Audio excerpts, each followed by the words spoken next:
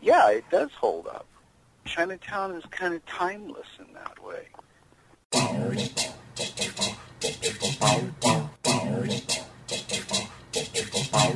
There was a podcast called The Sequel Cast that talked about movies. And they also talked about something else called boobies. It's the Sequel Cast. Oh yeah, the Sequel Cast. It's the Sequel Cast. www.sequelcast.com. Hello and welcome to the Sequel Cast. The Sequel Cast is a podcast about movies in a franchise, looking at movies one film at a time. I'm your host, Uncle Milkshake. With me is Thrasher. Howdy. And this time around, we just wrapped up a bunch of episodes on Ninja Turtles movies, and we're going a bit more highbrow. This time we're looking at Chinatown, and next week we'll be looking at The Two Jakes.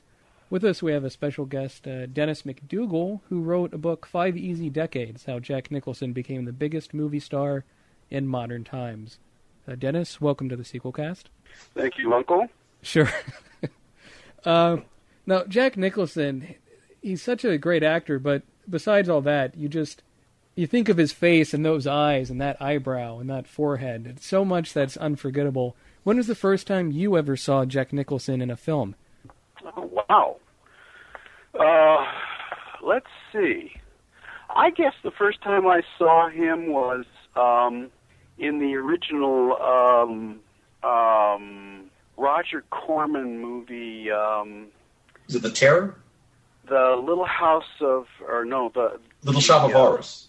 Little Shop of Horrors. Thank you. That's yeah, Thrasher, I swear. Wow, it's he's in there for the save. You know, I mean, my Alzheimer's sets in, and there he is. So yeah, it was that's the first time I saw him, and that was that was produced way the heck back in like 1960, 61, something like that. He was cast as the not the dentist, but the dentist's patient. The patient that was really into pain.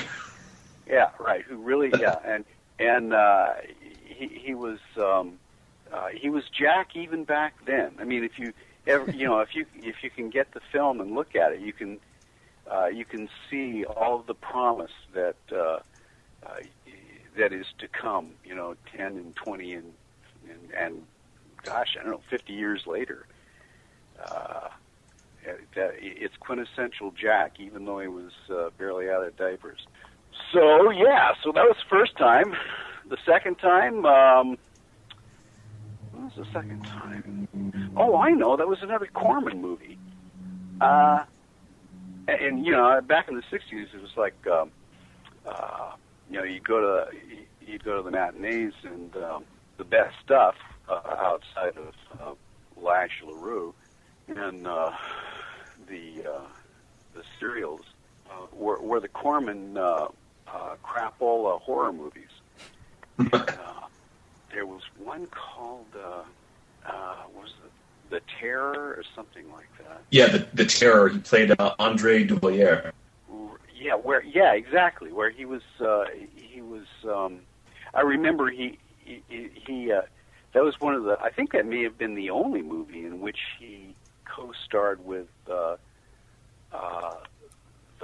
only woman he ever actually married. He rescued her. He was wearing a Napoleonic uniform. He's dressed up like a French soldier, and he was wading into the water to save her. I think Francis Coppola actually directed that movie. He does have a directing credit with Corman. He's also apparently produced part of it as well. Yeah, right. So, he was awful in that movie too. I mean, far worse, in fact, than he was in Little Shop of Horrors. Jack had a distinguished career as a Z movie actor before Easy Rider. I'm not sure that everybody is aware of that.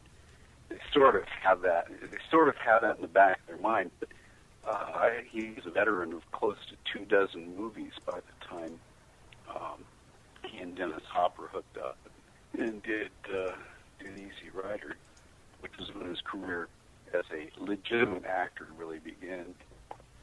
Yeah. So, what else? I'm about to say, like one Jack Nicholson movie I wish would have been made is he was in talks to do a Napoleon movie starring as Napoleon, and it was to be directed by Stanley Kubrick. Oh, wow. Right. And yes. Yeah, that was lost. And in fact, Jack, even after the fact, after Kubrick Deep Sixed the project, Jack got the rights on, and held the rights, and was developing this book for, gosh, I don't know, 10, maybe 15 years. It was a book that was written by a couple of quasi-historians back in, I want to say, the mid to late 70s. But the book was about the premise that Napoleon was actually murdered, that he was poisoned on while he was in exile on the Isle of is it Elba, I guess it was. And he was killed because they were afraid that somehow he was going to make a comeback and, once again conquer or attempt to conquer Europe. So it was sort of like the plot to kill Napoleon, and Jack was trying to get that developed as a property for himself. I guess it ultimately lapsed and never went anywhere. There were 2 or 3, maybe more projects like that he tried to develop for himself, but nothing ever came of it, which is kind of sad, Sort of like the lost Orson Welles projects. We'll never see Don Quixote, and isn't that a shame? Well, actually, what inspired you to do the Jack Nicholson biography? Were you just a fan, or had someone approached you to bring your talents to it? Well, yes. A publisher asked me if I would be interested in doing another biography, because I'd had 2 pretty successful ones, and I said, "Well, what do you have in mind?" And the publishers said Jack Nicholson and one other well-known comedian, and I could take my choice. And I said, "Well, I like Nicholson well enough, but I'm not sure that there's that much to be had there. Let me take a look at it, and I'll get back to you." So 6 months later, after I'd done all of my reading and some basic research and made a field trip to his boyhood home in New Jersey, I decided that there was indeed an untold story to be tapped, and I went ahead and leaped into it. And as you start out with any of these projects, I started out as a fan, and I was a fan after I'd finished, but I guess maybe an enlightened fan. One of the downsides of doing a biography, a thorough biography on someone, is that you have to ultimately put your hero worship aside, because what you ultimately find out is that they have feet of clay just like everybody else. And that can be, I don't know, sobering at best, disappointing at worst. So there you have it. While doing the research for the book, and you had to watch all the different movies Jack Nicholson has been a part of, is there any movies that popped up that were sort of a pleasant surprise, where it might have been something you've seen before or maybe not, but it was something that stuck out as, oh, this is a pretty decent picture that maybe a lot of people might not have seen? Oh, yeah. I mean, you can go down the list with, there's a long list with Nicholson. Among some of his earlier movies, The King of Marvin Gardens, I would guess that 1/10 of your listening audience even knows what it was, but he made it in the early 70s, before Cuckoo's Nest and before Chinatown, and he played kind of an against type, mousy kind of a guy who wears glasses, has a swaggering older brother played by Bruce Dern. It was a quirky kind of bit of business, but conceived and directed by the same guy who directed Five Easy Pieces. I don't know, kind of an outstanding early dramatic turn, I think. Among my favorite, least seen Jack Nicholson movies is one that he made in 2000, directed by Sean Penn, called The Pledge, which, if you haven't seen it, it's well worth the cost of the DVD. Probably one of the last really good roles that Nicholson had. I think the last good role that he had was in About Schmidt, and previous to that it was probably The Pledge. He was,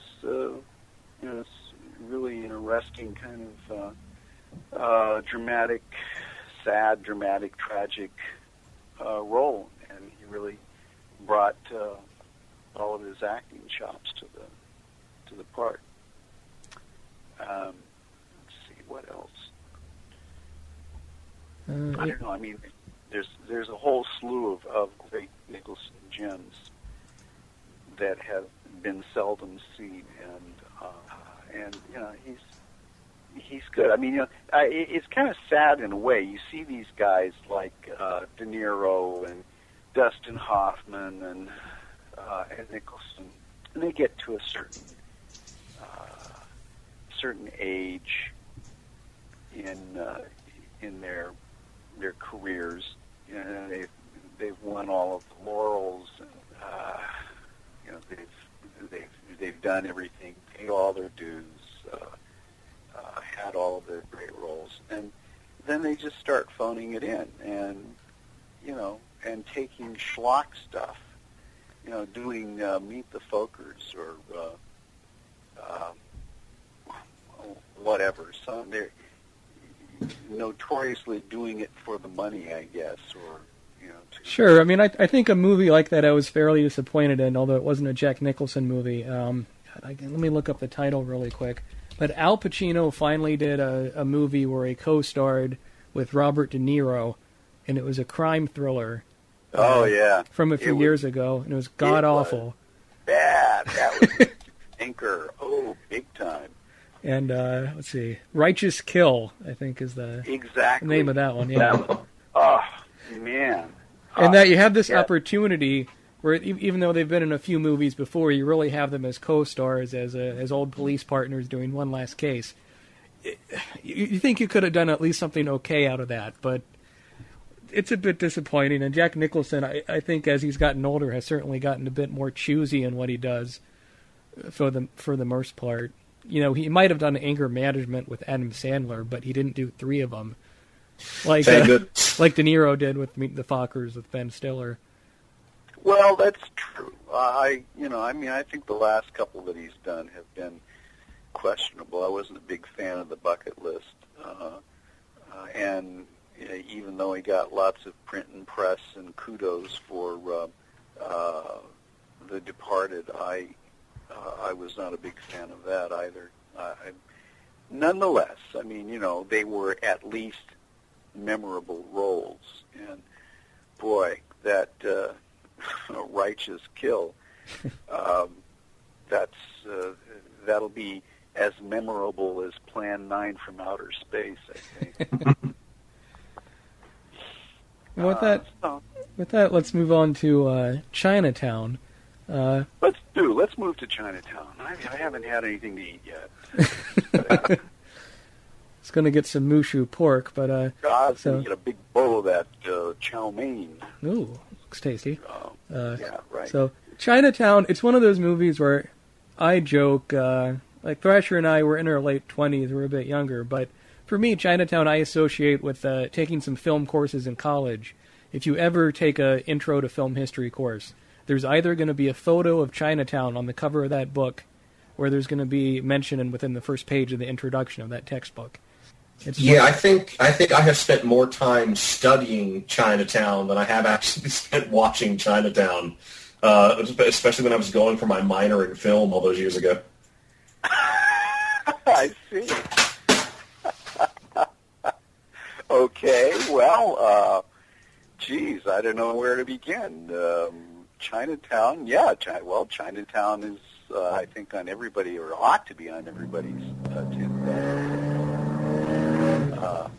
Are you having stomach problems there, Thrasher? Oh no, not at the moment. I have I do my recording of this I have kind of a home office, and it has a window that's right over the parking lot for the apartment where I live. So anytime some jerk comes by revving his engine, it always gets picked up by the mic in here. Ah, okay. Well, that's good. It's a nice, it's got comic relief.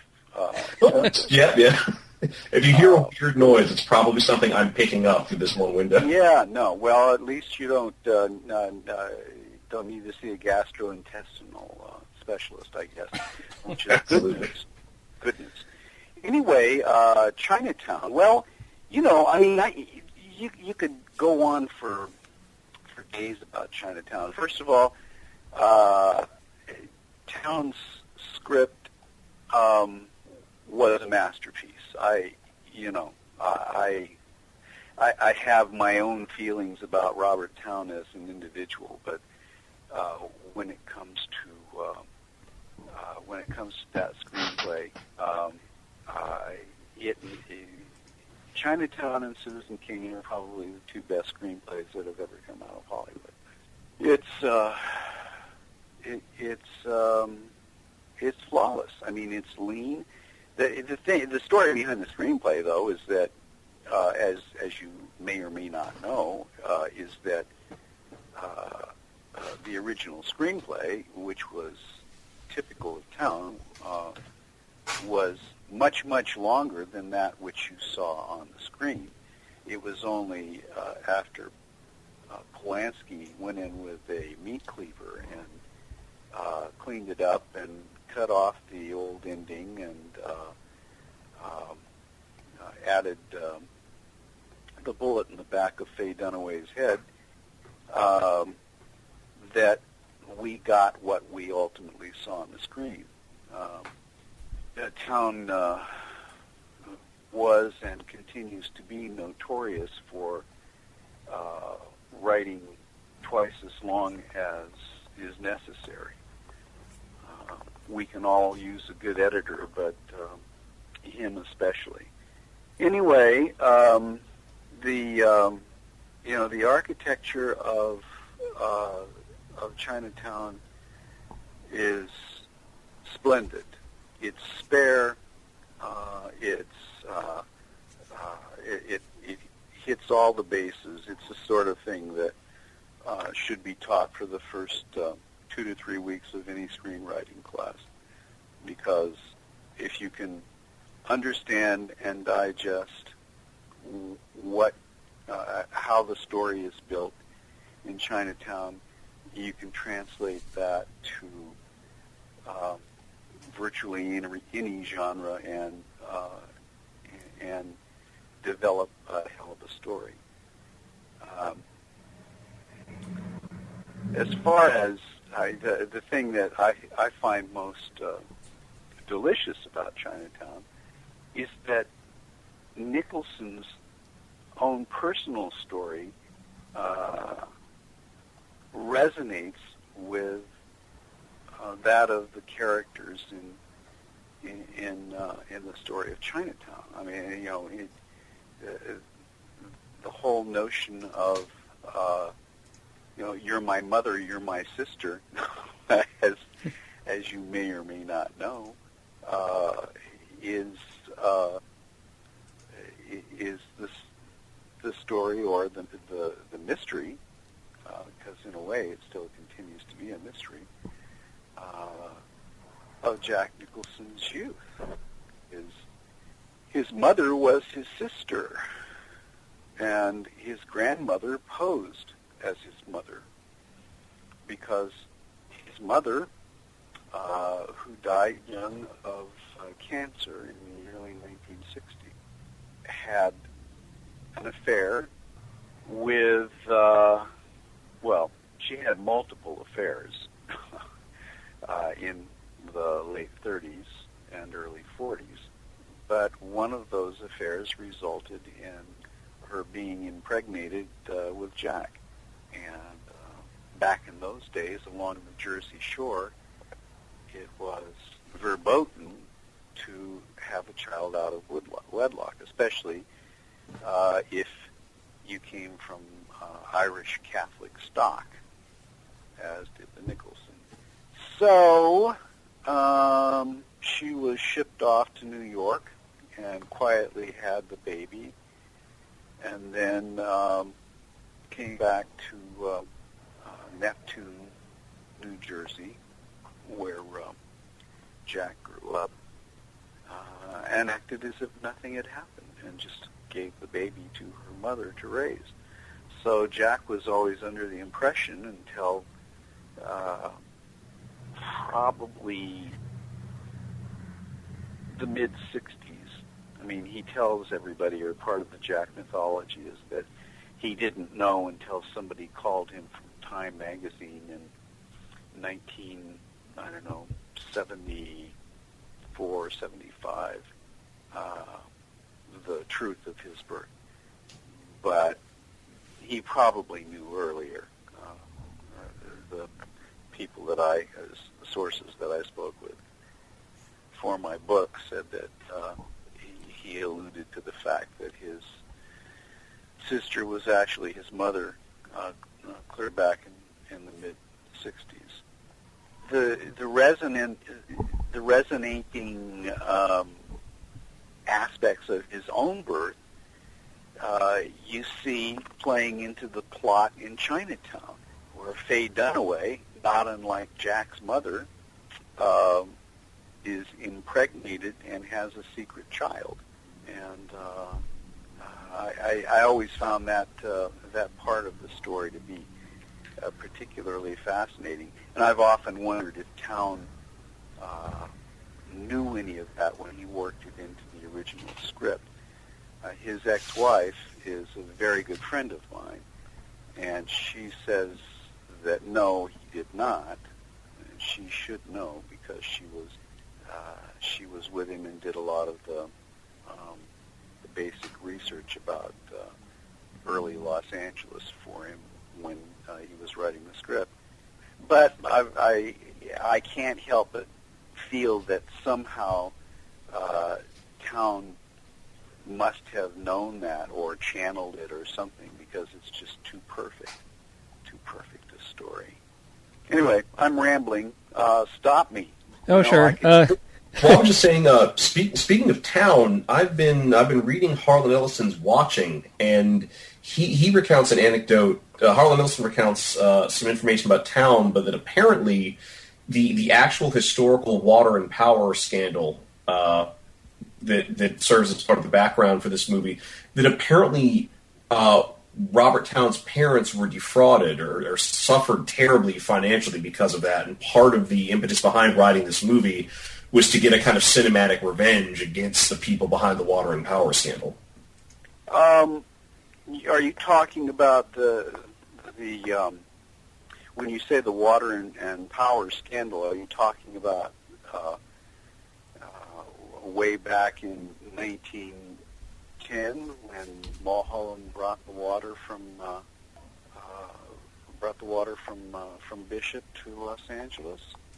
That may have been it. The anecdote in the essay that I read was more about a Town himself and get into the specific details of the history. Mm-hmm. Well, his father was into real estate, but they lived in, and Town and his brother Roger both grew up in San Pedro. So I'm not certain how they would have been affected by the original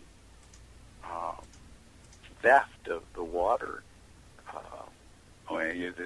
The basis of Chinatown. I suppose it could have been conned out of investment money, but I'll admit I'm not entirely sure. Well, the underlying story of Chinatown, of course, is based on the facts of Mulholland, after whom the highway is named, and the original city engineer for the city of Los Angeles after the turn of the 20th century. Mulholland was the architect for the theft of the Owens Valley water, that whole swath of land behind due southeast, I guess, of the Sierra Nevada mountains, which is now relegated to desert for the most part, was once a valley, which the Owens River flowed through, and among the most fertile farmland in the western United States. And through a bond sale that was approved by the voters of Los Angeles around 1904 and 1905, slowly the city of Los Angeles secretly bought up the property along the river, along the Owens River, all the way from the city of Bishop down to the Mojave Desert itself, and began preparing to build this aqueduct that would carry the water from the Owens River and dump it into the San Fernando Valley.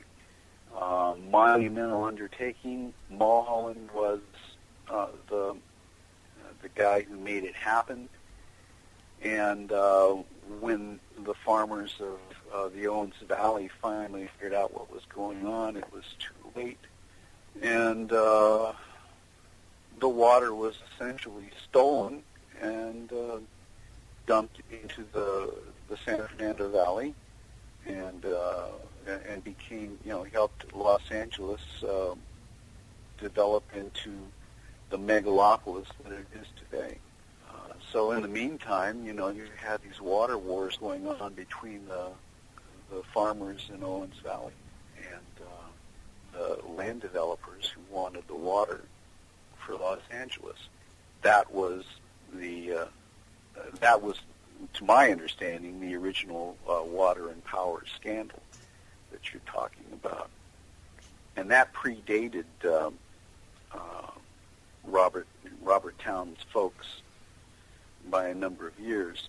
And Chinatown itself, of course, is set in the 1930s, which was 25 years after the actual water and power department scandal. So, a lot of liberties taken in terms of the retelling of history.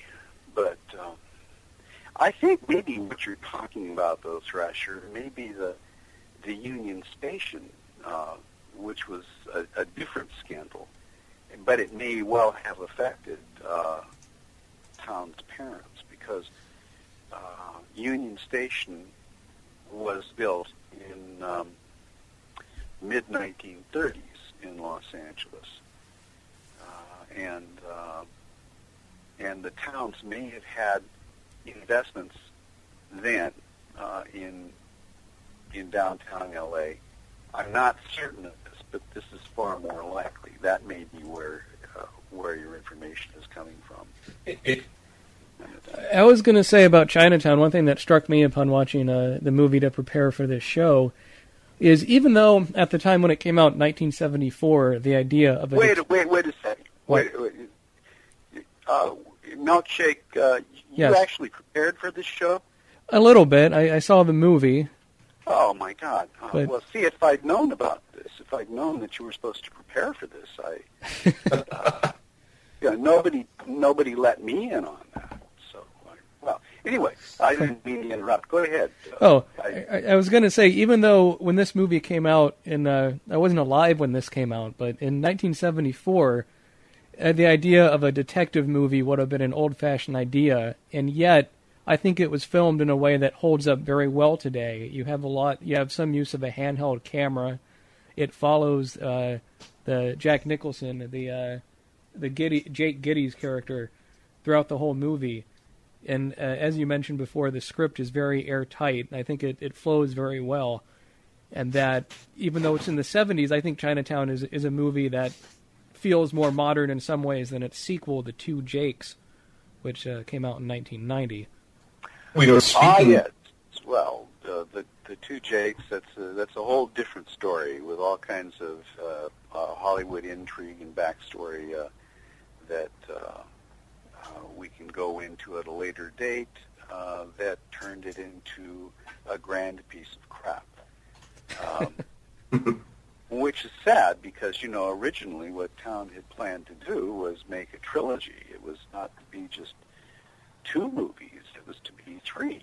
And if it had been, if they had been executed properly, the way that he originally envisioned, could have been a rival to the Godfather trilogy as a kind of a quasi-history of the evolution of Los Angeles from a pueblo to a megalopolis.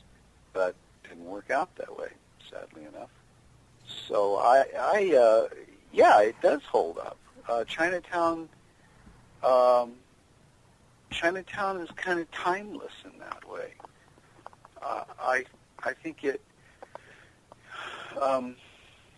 brought to the screen some of the best aspects of film noir as it was developed throughout the 1940s. I think the sensibility is that of Philip Marlowe and Sam Spade, all of the great early pulp mystery fiction. It all comes together nicely in Chinatown, and there are a few movies that have approached it in terms of overall quality, simplicity of story, and yet complexity of character. The right kind of recipe that really makes for riveting suspense drama. But I think Chinatown is probably in a class pretty much to itself. And I think of The Usual Suspects. What else? I don't know. Seven's pretty good. I'm a big fan of Zodiac, even though a good many people stayed away from the box office when it came out a few years ago. Those are all good kind of atmospheric mystery romps, but Chinatown is still the best. I like that you brought up The Usual Suspects, because that's something I was thinking of watching Chinatown again. And that it's one of those movies that once you see the ending and how these different characters develop, you have a whole new view on the characters and their relationships. And the second time, or the third time, or the fourth time you watch the movie, you can view it in a completely different light. Right. Yeah. It's one of those few big reveal movies where the movie continues to hold up to repeated viewings even after you know the reveal. Oh, sure. Well, hey, Rosebud, dude. Sure. It turns out Rosebud was dead the whole time. Yes, well, we do know what Rosebud is, though, right? Oh, we do. Yeah, Citizen Kane. Yes, Citizen It's a Kane. sled. And what what is Rosebud in Citizen Kane, guys? It's the name of his sled. It's the sled, but it's also symbolic of the one time in his life where he could really consider himself happy. All right, well, here's a little bombshell for your podcast, because I assume you don't know this story. Citizen Kane is based on the life of William Randolph Hearst. Oh, You know yes. this, right? Yep. From the Hearst newspapers, yes. Hearst newspapers. And William Randolph Hearst was probably the single most powerful figure in journalism in the 20th century, sort of the Rupert Murdoch of his day, if you will. And William Randolph Hearst was married and had 4 sons. And then he fell for a young would-be comedian named Marion Davy. His wife, who I believe was Catholic, Phoebe Apperson Hearst, refused to give him a divorce. So he just set her up for life and took care of his children, and he and Marion Davies went off and built Hearst Castle, and, lived out the rest of their lives as the master and mistress of Hearst Castle. So that's the real-life story upon which Citizen Hearst is based. Now, here's the backstory that you probably don't know. Marion Davies' nephew was a close friend of Ben Hecht and Charles MacArthur and other screenwriters in early Hollywood. His name was Charles Lederer. Now, Charles Lederer was also very good friends with Henry Mankiewicz, who was working on this secret script for Orson Welles at the time, Citizen Kane.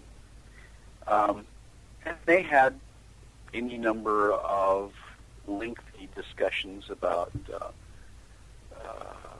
Citizen Kane and William Randolph Hearst over martinis at Musso and Frank's. And one of the stories that Charles Lederer told Mankiewicz is that William Randolph Hearst had a pet name for Marion Davies' clitoris.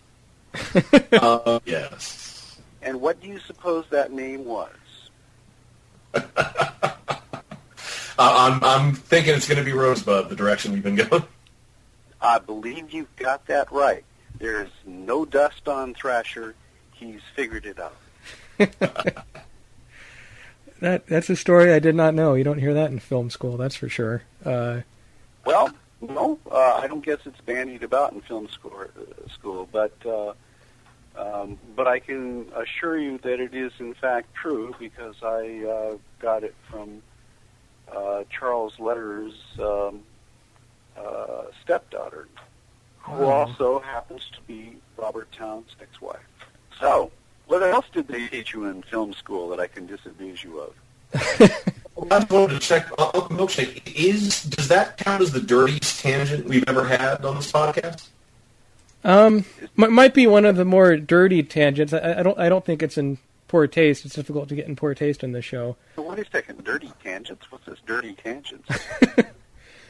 Oh, I don't know. I think sometimes we talk about movie sequels often are not up to the original, and sometimes we talk about a movie where we'll get bored and we'll get onto these other ridiculous tangents. The one I can think of off the top of my head is something I read in an interview where at some point, I'm trying to get this right, Pam Grier had a relationship with Richard Pryor, and she was visiting her gynecologist, and the gynecologist informed her that she had cocaine in her private area, in her vagina. Her vagina.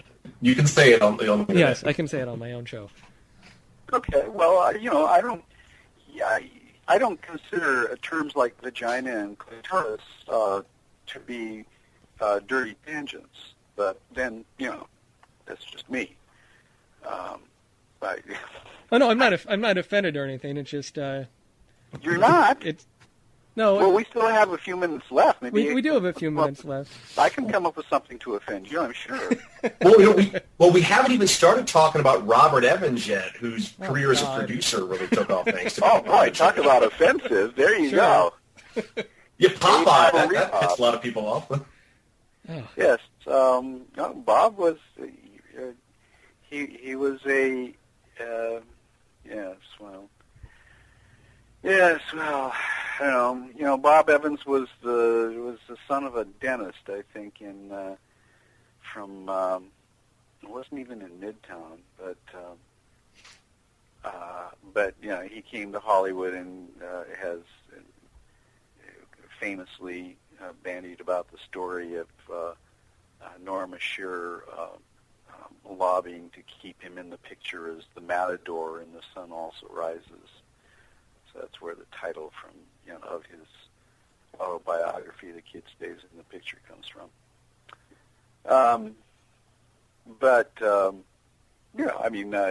Towns, I guess he's still loitering around his swimming pool in his French chateau on Coldwater, but he's done enough coke in his life probably to deviate the septums of a small army. And there's considerable clinical proof that sustained cocaine use can have a psychotic effect on an individual.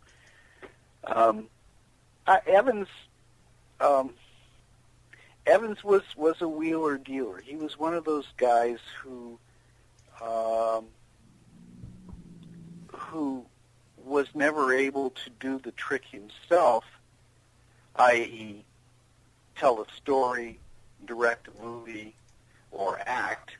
I mean, if you ever want a real treat and you want a genuine appreciation of just how good an actor Jack Nicholson really is, go out and get The Fiend That Walked the West, Bob Evans' last starring role, and before he became a film executive, and you can get a taste of what really, really awful acting is all about.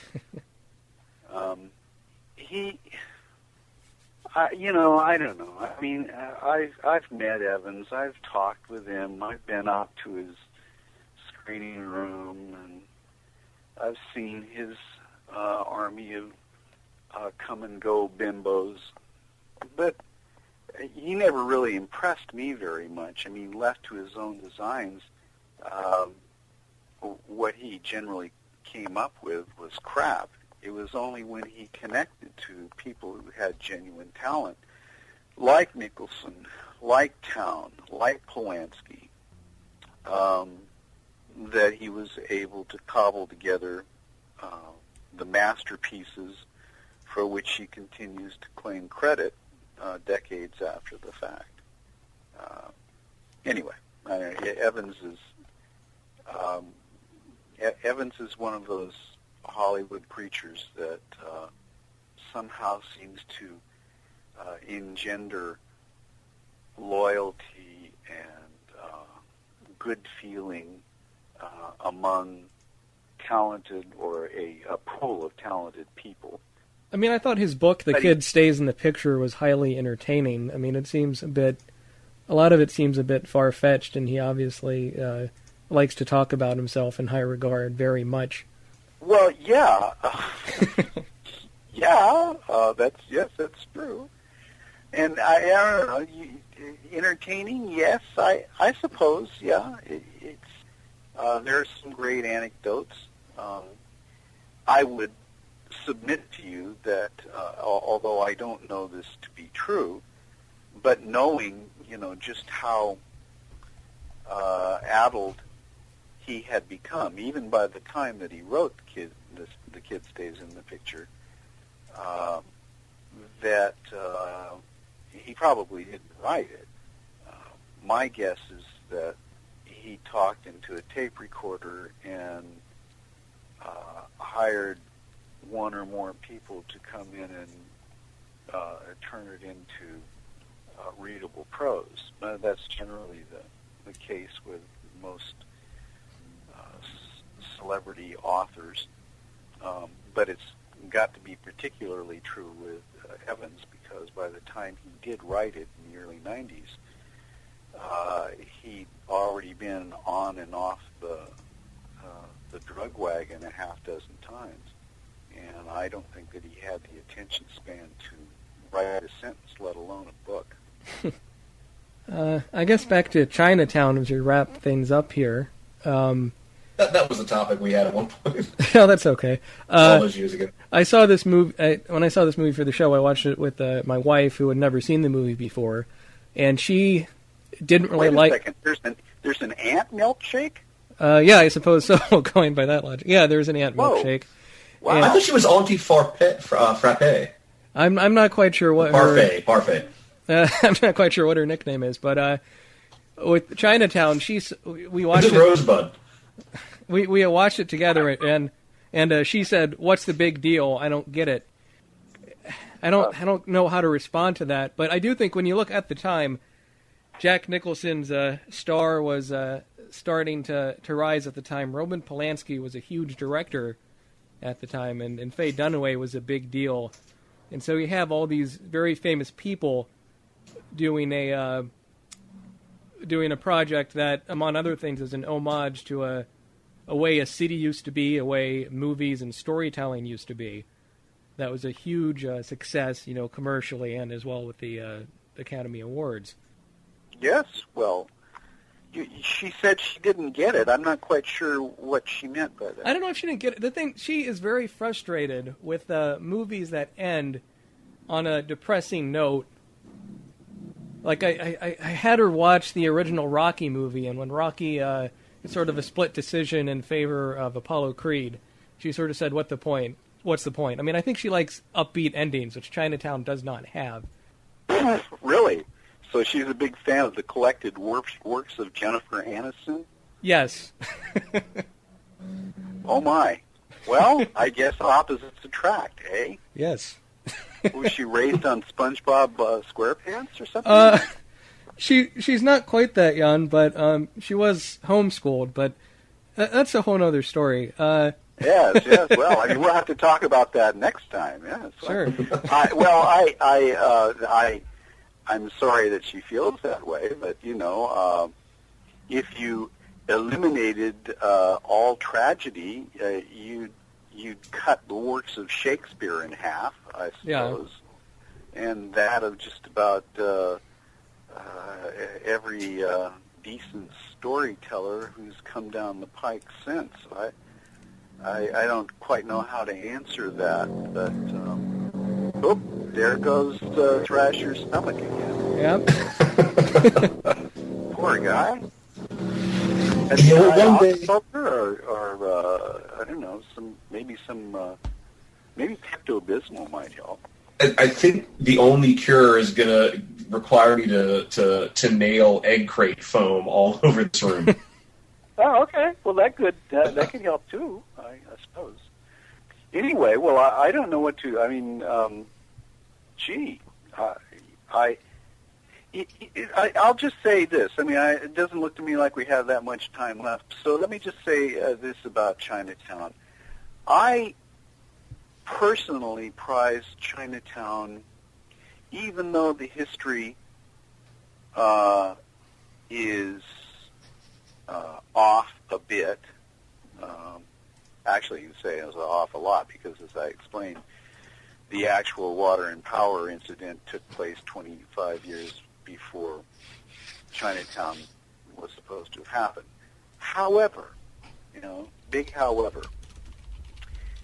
what makes Chinatown special over and above being the best movie mystery maybe of all time is that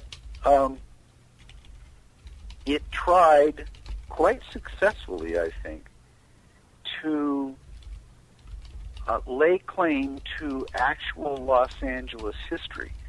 I was just watching the last of the new HBO miniseries, Mildred Pierce, and all I could think of, in the back of my mind while I was watching it was, how well James M. Cain and then, by extension, the producers of this miniseries really, told the story of Los Angeles in the first half of the 20th century. Because L.A. is a city that just doesn't have any history. I mean, it has history, but nobody wants to talk about it. It's like everything's being redeveloped. You leave Los Angeles for 5 minutes and come back, and everything's changed because everything's been knocked down and rebuilt, and that includes its history.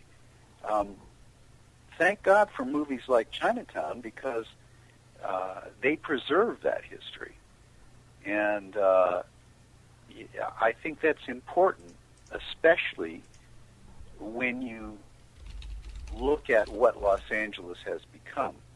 I can't recall who it was who said it, but, some great mind in the past, I don't know, maybe Johnny Carson, there's a great mind, I don't know.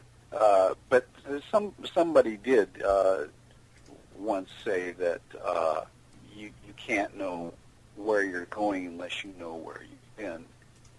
And that may be what's wrong with Southern California in general. 99% of the people who live there do not know where they've been. But movies like Chinatown, if they'll just take the time to sit down and watch it, will tell them.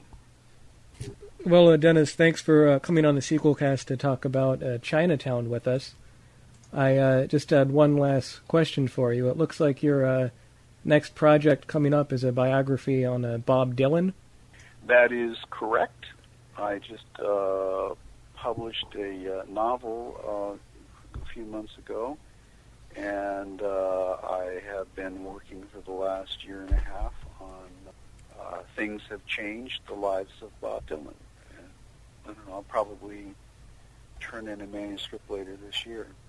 Would you say looking at doing a biography of a musician as opposed to an actor, would you say it's a different challenge trying to interpret someone's life through music than film? Well, sure, there's going to be some differences, but, what they have in common is that they are both, I don't like the word artists. I mean, I'm sure that they do. I know Jack does, likes to think of what he does as art and that he is an artist. And I suppose Dylan does too, maybe less so. But what they do have in common is that they're both expressing themselves and their time through a particular medium. In Jack's case, film, and in little Robert Zimmerman's case, music. So there are a lot of touchstones. I mean, I think there are more similarities than there are differences in terms of who they are, what their objectives are, and what their life journeys turn out to be. I'm a strong believer in kind of a Freudian approach in terms of understanding who people are and why it is they do what they do. So I take a very hard look at their earliest years and their families and how they relate to siblings, how they relate to their communities growing up, because I think it tells a great deal about who it is that they eventually become. So, differences, sure, but in a lot of ways, they're much the same. All right. Okay, guys. Glad to have you on. Yeah, get some acoustic tile for that home office, Thrasher. Okay. Talk to you again. Yep. Bye. See ya. All right. That was pretty cool, huh? Yes, and so concludes our coverage of Chinatown. Yeah. Next week we'll be looking at the Two Jakes, which is a sequel to Chinatown. A lot of people don't realize it was in development for over a decade until it was finally released in 1990. And it's the last of 3 films so far Jack Nicholson has directed in his career. So, Thrasher, do you have any closing thoughts on Chinatown? Well, you know what I was thinking? Yeah. I mean, when your wife had said that she didn't get it, you just turned to her, forget it, Aviana. It's Chinatown. It's one of those. Chinatown is one of those films that is so part. It is so much a part of American film that it's one of those movies that you assume you've seen, even if you've never actually seen it. It's achieved obscurity through greatness, or greatness through obscurity. I'm not sure exactly how to phrase that properly.